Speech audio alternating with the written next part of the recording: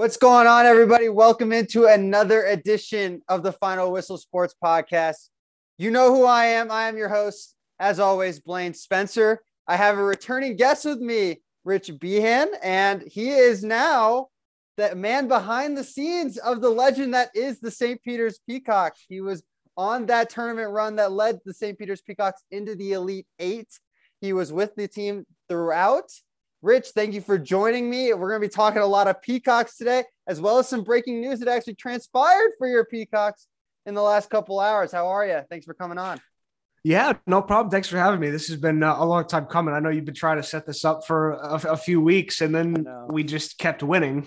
So then, we go from down in Atlantic City from the MAC tournament. We go right to Indianapolis. Then we get through Indy and we come back. I think we spent a day and a half in New Jersey, and then we were already on the road to Philly again. And then, unfortunately, our journey ended on Sunday in Philly. But, it was I'm sure we'll get into it more, but just an unbelievable experience that really, you couldn't see coming. Yeah. And that's actually where I really want to start. Can you describe what this behind the scenes, what this run was actually transpiring with? Coach Holloway has now come to our alma mater, Seton Hall. But what was that? Just describe the experience for us in that last 3 to 4 weeks of just absolute insanity. That's how I can only describe it with what happened with you guys. Yeah, I mean, I guess I'll take you all the way back to Atlantic City for the MAC tournament. We had gotten down there. I think I got down there Monday or whatever. And I stayed the whole week because obviously I was there for St. Peter's, but I was also doing some work for the MAC as well. So I was actually the timeout coordinator for the Iona game against Rider. And, we were sitting there, and I mean, that was a tremendous game. Rider obviously able to pull it out and knock Iona out in the first round. And it was kind of like, I'm sitting there kind of taking it in as just a fan of basketball in general. And I was like, hey, this is a really good game. But then I kind of took a step back and I was like, you know what? This is kind of the road just cleared. The biggest roadblock just cleared for the Peacocks to make the tournament. And then, you fast forward to Sunday and the St. Peter's took care of business, and you're like, okay, now we're going to Indianapolis. So we got back to campus. A few days went by, and at first we weren't even going. It was only going to be the men's basketball contact, Doug Waters, my boss, and it was originally just going to be him. And then I think. What do we play on Friday, Sunday? That we were Friday, Sunday, or Thursday, Saturday, whatever it was. I forget. It was the day before the Kentucky game. And all of a sudden they were like, no, you guys can go go down, go across, I guess at that point. No, I remember that because I was texting you about it when you guys got in. I was like, Please tell me you're going. You're like, I have no idea. Yeah. Yeah, everything was so up in the air, and originally we were told no, and then last minute we were sent down there, and thankfully we were because we ended up in the Elite Eight. But we get down there, and it was the day of the game. We get our content out and everything, and I'm sitting the second row of the scorers table with my boss. We were there. The other GA, Steve, was doing video. He did it for the whole tournament, did a fantastic job. And, we win the Kentucky game. And, I haven't been shy about this. We won. And honestly, we didn't know what to do. We had no clue. Like, there's nothing. People always say, oh, sometimes it's good to be thrown into the fire. Well, this was one of those situations because we had nothing pre-planned. Everything, was just everything that was coming was just from us. It was just like a spur of the moment type thing. And, we win the Kentucky game, and then we get to the second round against Murray State. That's really when we started to, put things together and be like, hey, there's a chance for the Peacocks to keep this thing going. So that's when we started, having the pre-planned things. That's when, I don't know if you saw it, the Big Bird meme. Yeah. I did that. And then for the Purdue game too, the SpongeBob meme with the My Leg guy getting thrown out of the Krusty Krab. I did that too. But, we finally started, like, I didn't have anything ready for the Kentucky game because, we were so behind getting there the day of and things like that. And then we were kind of just thrown into it. And then when we saw that road kind of open, we were like, okay, let's try and see if we can take advantage of it. Similar to the way, you go back to when UMBC knocked off Virginia and they made their run. You go back and look at their social media accounts. They had more fun than anybody. I think they had more fun than us. I mean, we tried to do our best, keep doing memes and retweeting and liking everybody because, we had the whole nation behind us. And, UMBC was kind of a groundwork for that because, there are times on social media where you need to take things seriously, but in a time like this, you're making a Cinderella run to the Elite Eight. Have fun with it. And, that's what we tried to do. Without question. And I remember when they were doing it, it was in like how you guys tried to mimic that. It was like just being a fan, right? Yeah. Like you're already a small town school. Like you guys, I think, what was it? You guys were not even recognized on social media. You didn't have the check mark. And then you guys blew up in like, what was it? 7 or 8 times the followers that you guys got within that 2-week radius or something astronomical like that. I can't remember the exact numbers off the top of my head, but, and then just how were you guys able to translate that after you getting through Indianapolis and being like, all right, now let's actually create something that nothing has ever happened and actually win another game and then actually say the Final Four is actually realistic? Because with the Florida Gulf Coast and even, I can't remember the 15 seed right now, but who was last year? Crap. I'm blanking. I'm doing an awful job right now, but, but both of those teams also had a lead in their Sweet 16 game before falling short. Can you just tell me what was going on in those moments of like, wait a minute, we just beat Purdue and I'm in the Elite Eight? Yeah. I mean, it's funny. I just want to go back to your point from before. Because we had looked before the tournament started as kind of like, we'll see how far this thing goes. We had 2,999 followers on Twitter on the men's basketball page before the start of the tournament. I just looked right now. We're up to 37,000. Holy smokes. So that was, and 10 times the amount. Yeah. That's wicked. Yeah. And, that's a labor of everybody. I mean, Doug was the one that does the tweeting in game. Steve Connolly does all the video stuff. I did mostly Instagram stuff, but after the game, I would do Twitter as well. And, even guys here on campus, not all of us went. It was kind of like a split squad kind of thing. The 3 of us were on the road. And then my other boss, Chris Aliano, one other GA, Trevor Clifton, and the marketing guy, Andrew Sahane, really were here handling all those watch parties that you probably saw on Twitter and everything. And, everybody bought into it. And I think that's kind of the biggest thing to take away from it is that, as you mentioned, we are a small school. We are a extremely small school. Our campus is cut in half by a road. You have to take a bridge from one side to the other. There's I don't want to say that it's not glamorous here, but you know what, you come into St. Peter's University and you kind of know that you got to grind it out. And that's really what it was. And really, to your point, it's kind of a testament to what the team was too. I mean, I'm sure you've seen the articles and everybody listening, seen the articles. St. Peter's had no 4, 5, 3-star recruits.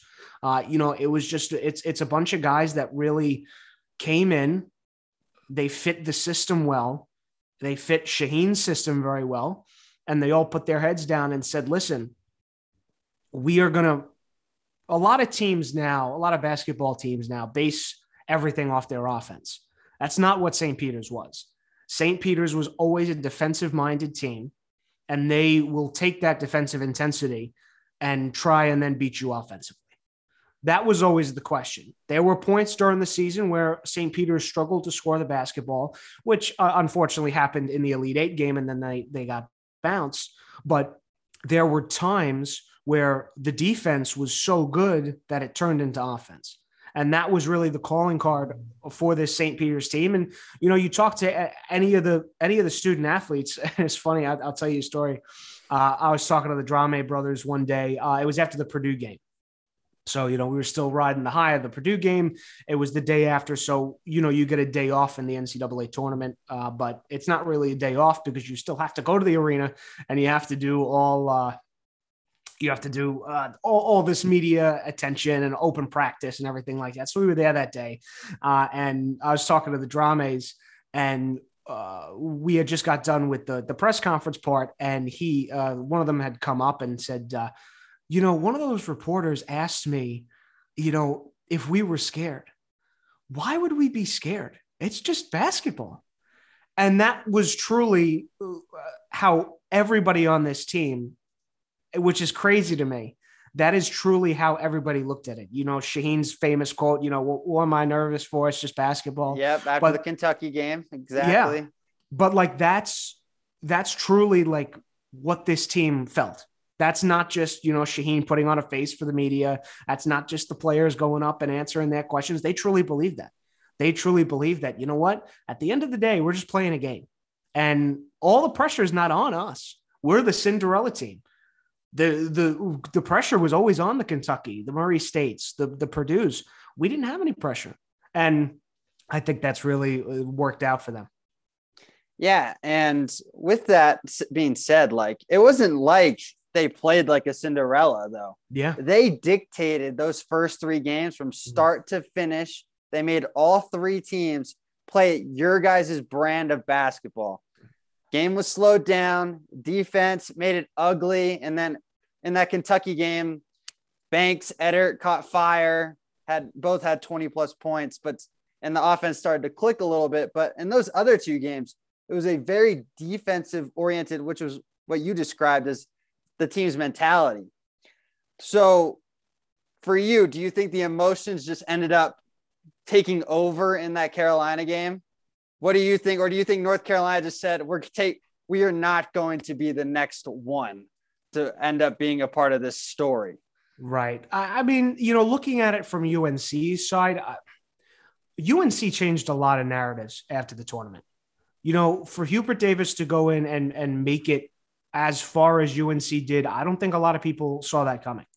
I know personally a few people, in college basketball, it was more than a few people, honestly, had questions about Hubert Davis and not only his coaching style, but his effectiveness, because UNC, they fell all the way to, I believe it was the 8 line. I forget off the top of my head.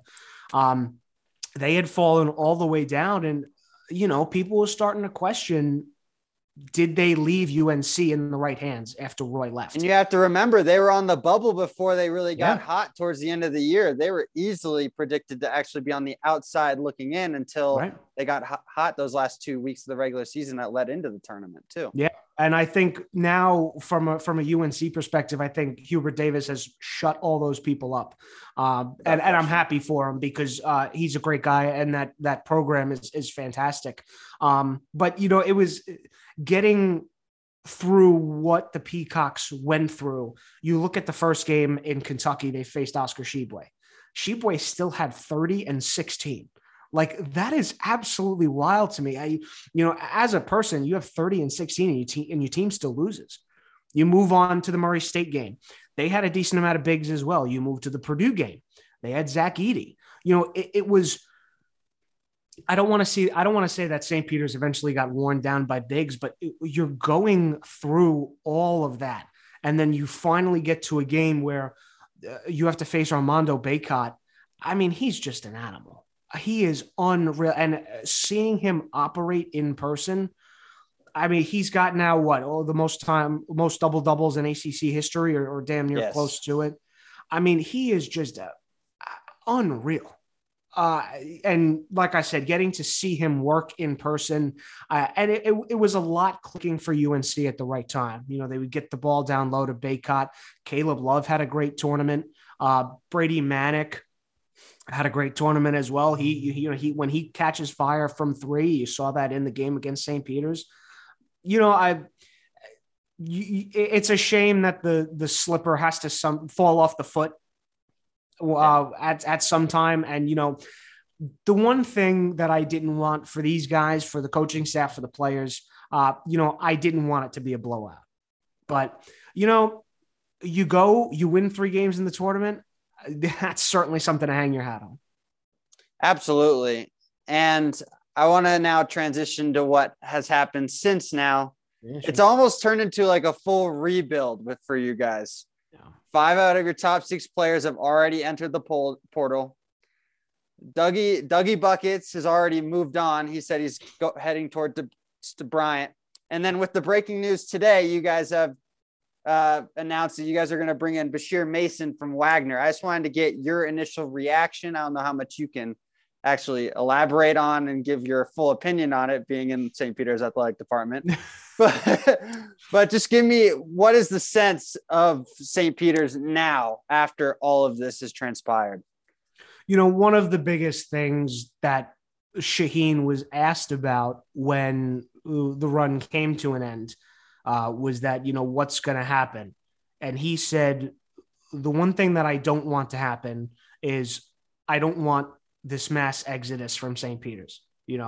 If he did move on at the time, he didn't want all the players to follow him. Unfortunately for St. Peter's, that has not happened. But from a perspective of just college basketball, I can say this. I don't blame anybody. Shaheen moves on, gets probably, a significant pay upgrade, and gets to go back to his alma mater. For him, that meant the world. And I think everybody always knew, that's where it would end up. In terms of the players, why not enter the transfer portal? Because you can always come back like Casey Nadefo did this year. Mm-hmm. Casey was in the transfer portal up until it was almost like September. And then all of a sudden, my boss walks in the office one day and he's like, oh, guess who's back? Mm-hmm. And Casey was down shooting in the gym. So, for these guys and college basketball in 2022 and on, I don't blame anybody for wanting to get themselves into a better position. These guys came into St. Peter's and dreamed of a moment like this. Now they finally have it. Why not try and see if you could take advantage of it? Without question. And just to piggyback off of the Shaheen hiring, as we're both Seton Hall alums, so like for you, it's not like the end of the world as we're going from one school to the other school. Yeah. But so I was actually there last week for the presser. Nice. So, and one thing that really just it was magical. I don't know if you were there, but the whole team showed up, right? And yes, they did, yeah. He took the initiative to actually say, I am not here because of myself. I am here because of what has transpired in these last couple of weeks from these 15 young men. Yeah. And I think that was just a true class act by what has transpired. And it kind of brought everything full circle because they really showcased how much of a family your guys' team really was. And they had that final break at Seton Hall. Seton Hall gave them the standing ovation that they rightfully deserved. But it was just a surreal atmosphere, in my opinion, just being there and was able to understand of what really happened, getting a closer look of what I didn't get to see on TV. So of course. Yeah. And I mean, I sidebar, I was not there because I was too busy working on Shaheen's goodbye video. So I didn't get to go.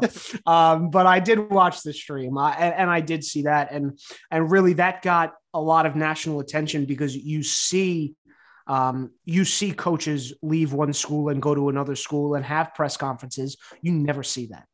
I mean, granted, yeah, Jersey City to South Orange is maybe about a half hour. But you know what? They didn't have to go. They could have said, you know what? Shaheen's moving on. Some of us are going to move on. The run was great, but at the end of the day, all good things come to an end. But they didn't. Instead, all the players, all the coaches, they were all there. And it's also a testament to the type of person that Shaheen is as well. To take that time out and say, I'm not here if it's not for these guys, which, by the way, that's another conversation because you could just tell Shaheen is a tremendous coach. Yes. So he could have made it work no matter what. So that's him being a little bit humble. So I'll sit here and give him his due. But and for him not only once, but twice to stop the crowd and say, I know we can do better than that because that's what these kids deserve. And I'm happy that they got that moment because they deserved that moment. And I was happy that Shaheen was able to give it to him. Absolutely. But now let's talk about the new hiring. I know it's been only a couple hours, but I know we talked about it before we actually really came on. I like the hiring. I think it's a smart decision. I know I can't remember his name already. Bashir Mason. Had to look it up real quick. I knew it was Bashir. I totally forgot the last name. But for Mason, he's had the success at Wagner, especially in the last 3 to 5 years, just being absolutely dominant in the NEC. Mm-hmm. But they haven't fully gotten the job done to get them into the NCAA tournament. Just give me your initial reaction. I like the hiring. He's a Jersey City native. It's going to be because, he's going to be able to recruit and talk about the Jersey and New York identity that Shaheen really brought and really can pick up off of what Shaheen was preaching. Yeah, no doubt. And I think that's really what it comes down to, right? When you're at a school like this, I think it always comes down to either you're going to promote from within or you're going to get somebody who is well respected around the area and can recruit well around the area from maybe a lower division or, maybe even a lateral move. And you can debate, coming from the NEC to the MAC, whether that's a lateral move or a step up. You could debate that until you're blue in the face. But really, for Bashir Mason, he took the Wagner job when he was like 28 years old. Extremely young. And he stepped into that, and he stepped into a program that needed some help. And by the time those 10 years was up, he got them, I'm not going to say he got them to the pinnacle because unfortunately, for him and his teams, he was not able to win any NEC conference championships to get to the postseason. But as you mentioned, in these past few years, he's done a tremendous job of not only recruiting, but keeping guys in the program. And I think that's what's going to be huge here as he comes over to St. Peter's. And really just for him, like you mentioned, it's a homecoming back to Jersey City. And I think that meant a lot to him. Similar to the way Shaheen goes to Seton Hall and it's a homecoming there.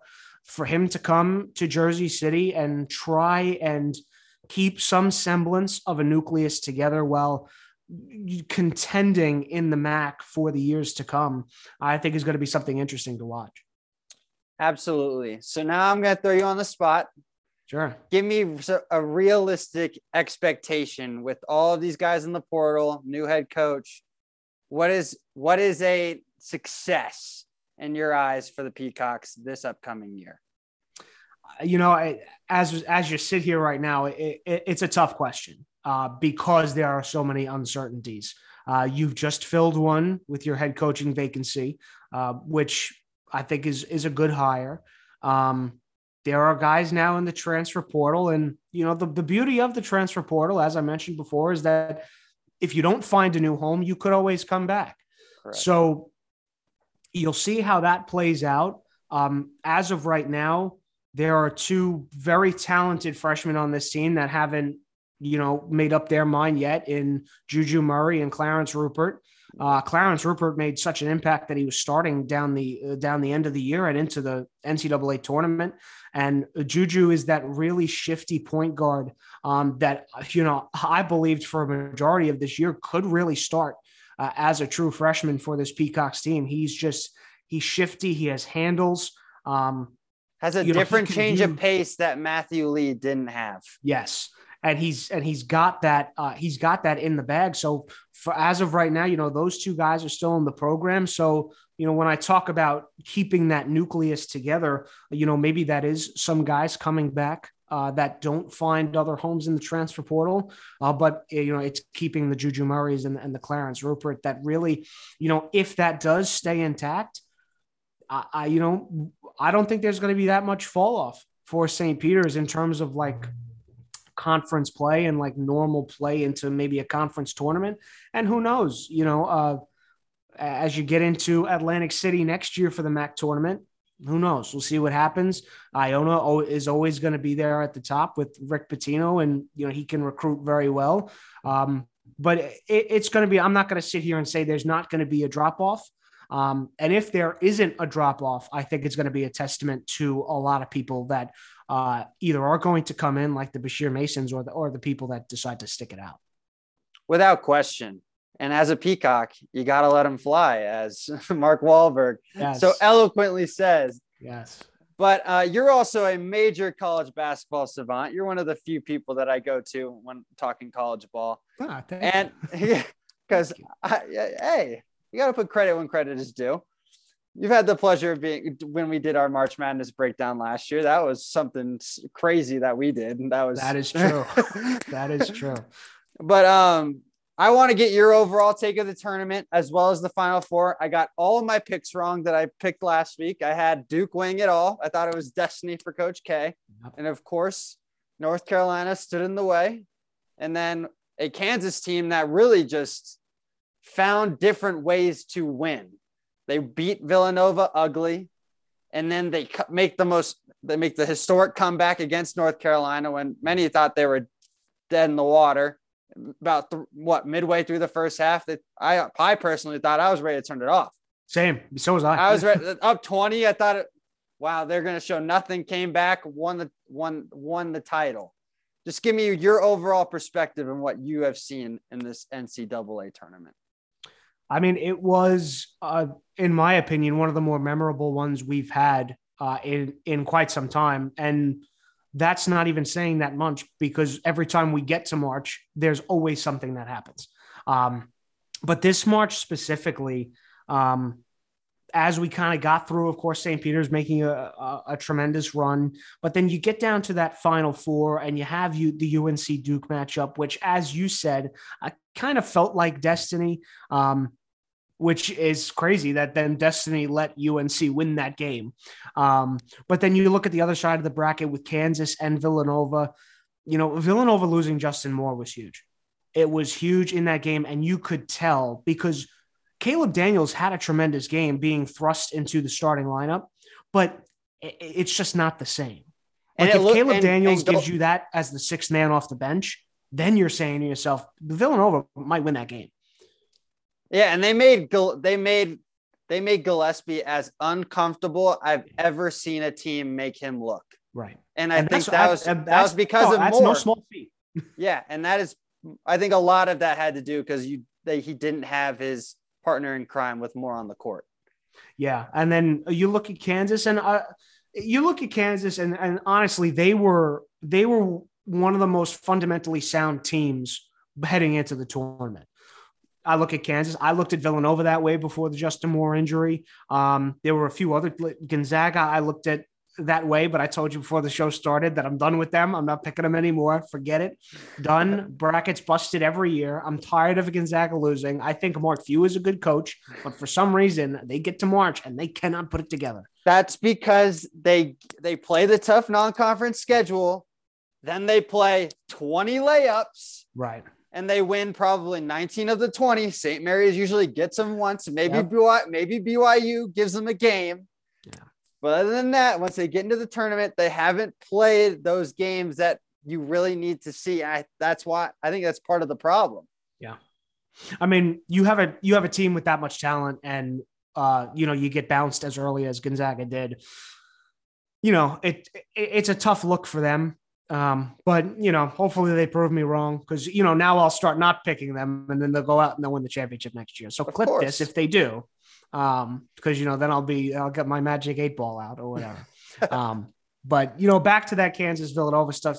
Those were one of the teams like going into this tournament that I actually like truly believed in. I thought Baylor had some holes, and you saw that in their loss. But you take a look at Kansas perimeter shooting. Down low, they had everything covered from Abaji to McCormick to Brown. They covered all their bases, and you could see how complete of a team they are because, as you mentioned, you take a look at a team like that, you go down into half, down to like 20 points. A lot of those teams, a lot of other teams in the country would be like, you know what, guys, it was a great run. We made it to the championship game. but down 20 points is difficult. That's not what they did. They came out and they just stifled UNC. And that's a testament to not only the players, but I think from a Kansas perspective as well. I think Bill Self has been one of the more underrated and underappreciated coaches. When you talk about head coaches, I don't necessarily know if he's one of the first ones that comes to your mind. But now I think he will be after getting Kansas to the promised land. Yeah, and I think the one thing that people have come into question with Self, I don't think they had the issue of him being a great coach. I think it was more of Kansas underachieving when it got to the tournament. Yeah, because they hadn't won since 2008. Yeah, you start and they were always the team to beat out of the Big 12 until Baylor had finally shown some rigor these last couple of years. Right. And they were always on the 1 or 2 line, and they couldn't get even to like that Elite 8 area, which was kind of showing the red flag of like, is this really going to work? How much longer does Self really have and want to be at Kansas? Yeah. The recruiting was not as great as it had been in recent years, but I think Remy Martin from Arizona State was the true catalyst of everything. He came in, got hurt, and then came in off the bench and was that spark plug that the team really was looking for down the stretch.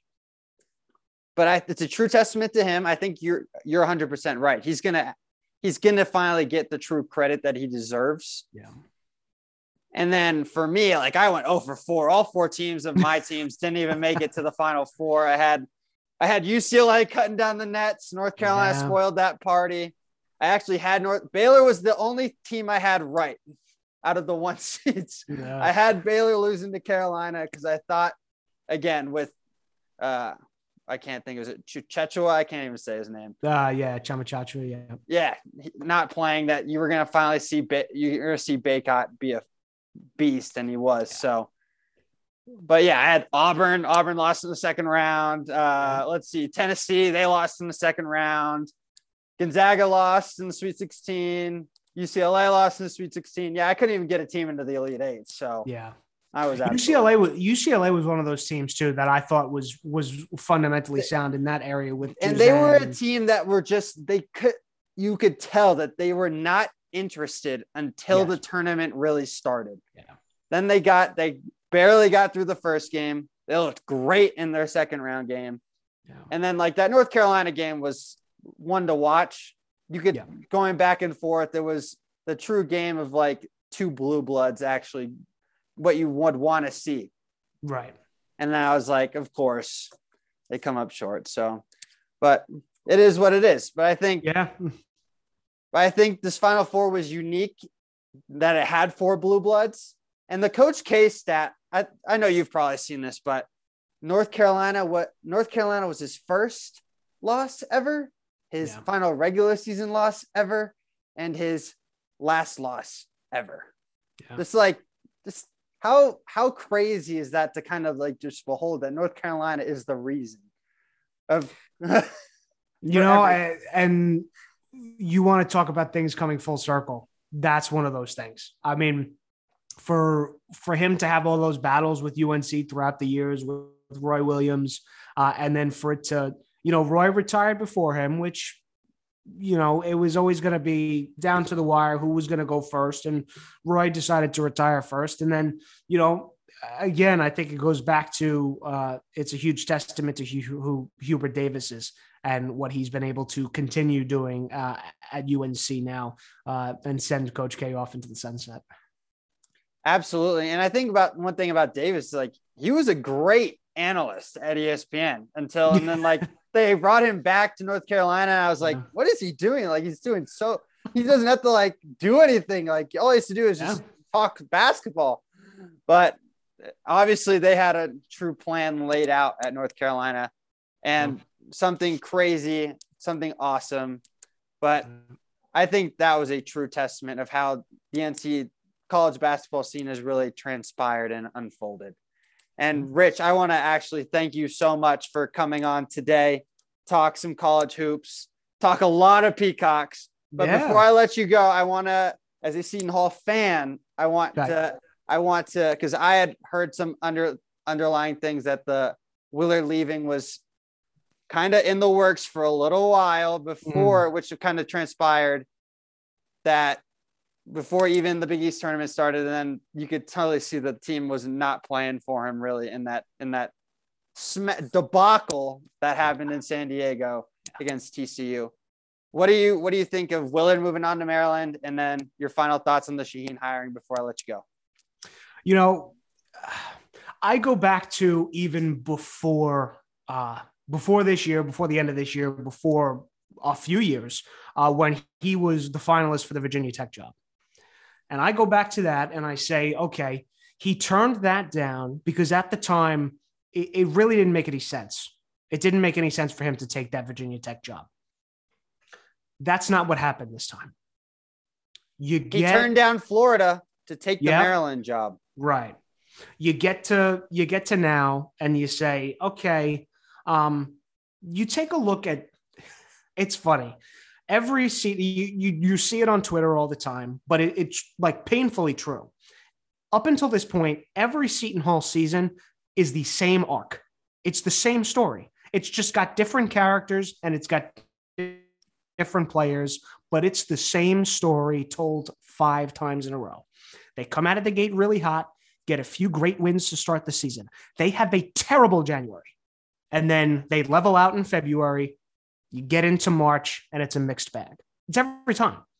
It's every year under Kevin Willard. It's the same thing that happens every time. So you started to get to that January this year, and you're saying to yourself, you're like, what the heck is going on? This team is not this bad. It's not this bad on paper. You're watching the team and they're not this bad. They're not either getting the right bounces or they're not getting the good luck or something's going on. They weren't competitive though, really either. Yeah. There were points. Oh, believe me, there were points. There were points where you were watching games and you were like, okay, yeah, you can kind of squeak this game out a little bit. I forget what it was. It was either the Butler game or the Marquette game. Like there was one game where I was like, okay, they probably should have won that one, and then they lost. But then the other ones were like, all right, what are we doing? Like, there's no offensive flow. The ball is stagnant. It's not moving. Aiken came out of the lineup, and the ball got cement on it. You couldn't get it out. Roden's trying to take contested mid-ranges, and you're just like, okay, you can't get the ball down low to Ike. He can't do anything at the rim.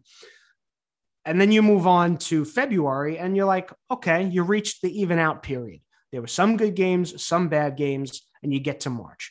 Then you get to the Big East tournament and you're like, all right, the game against the first, who did they play the first? I'm drawing a complete. Did we play? First game. Wasn't it Georgetown? Georgetown. And we played Georgetown and we squeaked by. Yeah. And you squeaked by Georgetown. We had no business of winning that game. They outplayed us for all 40 minutes, but we made a couple plays at the end. Right. And, you squeak by Georgetown and you're like, okay, what in the world is going to happen against UConn tomorrow night? I am scared because yet again, they're playing in the 9:00 game because you can't get out of it if you're Seton Hall. They're married to the 9:00 game at Madison Square Garden. So you get to that game, and it was, again, one of those situations where the offense struggled, and you couldn't really – the ball was sticking. You couldn't move it. All right. Then you get to the tournament. I don't even know what I watched for 40 minutes of basketball. I couldn't even tell you. I couldn't tell you what I watched. I was in a bar by that time, we were in Indianapolis that time. I was like, all right, great. I'm going to go to a bar. I'm going to bring everybody from St. Peter's. We're going to sit down. We're going to have a great time. We're going to watch the game. I was depressed 10 minutes into the game. I get my first beer. I start drinking my first beer. They're already down 10. I get my second beer. They're down 20. I'm like, what is going on? And again, there were so many things. There were so many things you could point to in that game. But like you saw, you might have, like, the writing on the wall was starting to form. And then after that TCU game, you knew it was happening. You knew it was done. And the thing that got me was the post game press conference. The whole, now I'm going to go talk to my agent and see what's going on. I haven't talked to him yet. Folks, I hate to be that guy. That's not true. Okay. That's just plain and simple. Not that true. You don't not talk to your agent. And then the first day you lose, oh, I'm on a plane to Maryland 2 days later. Come on. So, and then, okay, Willard leaves. He goes to Maryland, which, you know what? I don't like that for him. He is going to be in a full rebuild in the hardest conference in basketball. Right. No, it's going to be. I thought if he goes to Florida, yeah, you still have a couple pieces. Yeah. You don't really have to recruit because it's Florida. They're going to come out and play because what is it? It's Miami and it's Florida State. And like you should win that recruitment 9 times out of 10. Yeah. Which was why I was surprised he turned that down, because they offered him supposedly close to 5. Yeah. I think from a Kevin Willard perspective, he's always kind of prided himself in these last 10 or so years as being that, East Coast basketball guy. Mm-hmm. And I think that's where he wanted to stick. And I think the fit in Maryland is good. It's just, as you said, he's got to be prepared to lose, and he's got to be prepared to grind it out for those first few years, because it's similar to when he took over Seton Hall, but it's not nearly as bad. Yes. When he took over Seton Hall, it was an undesirable job, and it was poor. Yes. He's in a better situation now with Maryland. But again, as it's started to come down to in the past few years with Kevin Willard, it's going to be, one, is he going to be able to recruit? And number 2, is he going to be able to surround himself with the coaching staff, which I believe he's done. So I will give him credit for that. Is he going to be able to surround himself with a coaching staff that is going to be able to reach all of the players? And I think he's got that step out of the way. He brings back Tony Skinn, who, it was a shame when he left Seton Hall as a Seton Hall fan. You saw his presence not only as a coach, but as a recruiter. Yes. He can recruit. Yeah. He can recruit. I'll argue that his bigger job is going to be recruiting over coaching. And then you bring over Grant Billmeyer as well. So I believe he's surrounded himself now with the right tools. Now it's going to be, if he can, and how quickly the turnaround for Maryland basketball is going to be. Absolutely. And then Shaheen, it's slam dunk. I think it's a slam dunk. You can't do anything wrong, right? And listen, the one thing that he was great at Seton Hall is that he can recruit the living daylight out of our area. Yeah. And I think that goes back to him, of course, playing in the area, growing up. He's a New York City kid. He doesn't shy away from that. He's a New York City kid that played basketball in New Jersey. As he said, I got guys from New York and New Jersey. We're not scared of anything. So he's going to bring that same mentality to Seton Hall, because if there's one thing that I could tell you about Shaheen Holloway is that, I don't know if I can curse, but go ahead, let it out. He ain't no bullshitter. Okay. Oh, no, he tells you. He tells you how it is. He tells you how it is. So when he stands up on that stage and tells you that this is too important for him to mess up because it means that much to him, I believe that 100%. Without question. And I think he's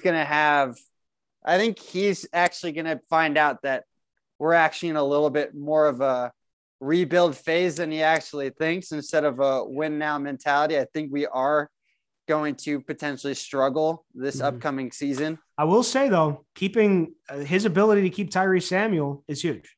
That is huge. Right off the bat. Right off the bat.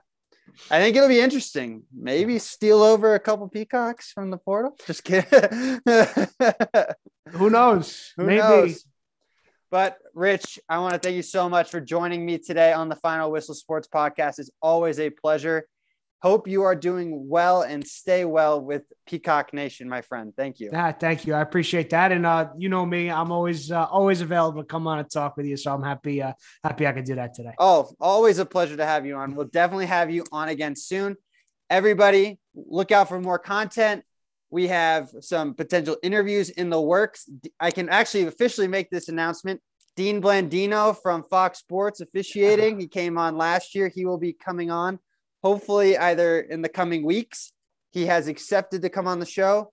We are actually also in the works with a couple other people that I am not allowed to release yet. But secrecy. Had to keep it secrecy because their agents will kill me. But but stay tuned. Also, I'm going to have a little bit of a Masters video coming out some point this week with Scotty Scheffler's absolutely dominant performance at Augusta National and the return of the GOAT, Tiger Woods, actually showing up and showing out. And he has already confirmed he will be at St. Andrews. So enjoy your week, everybody. Thanks for tuning into the Final Whistle Sports Podcast.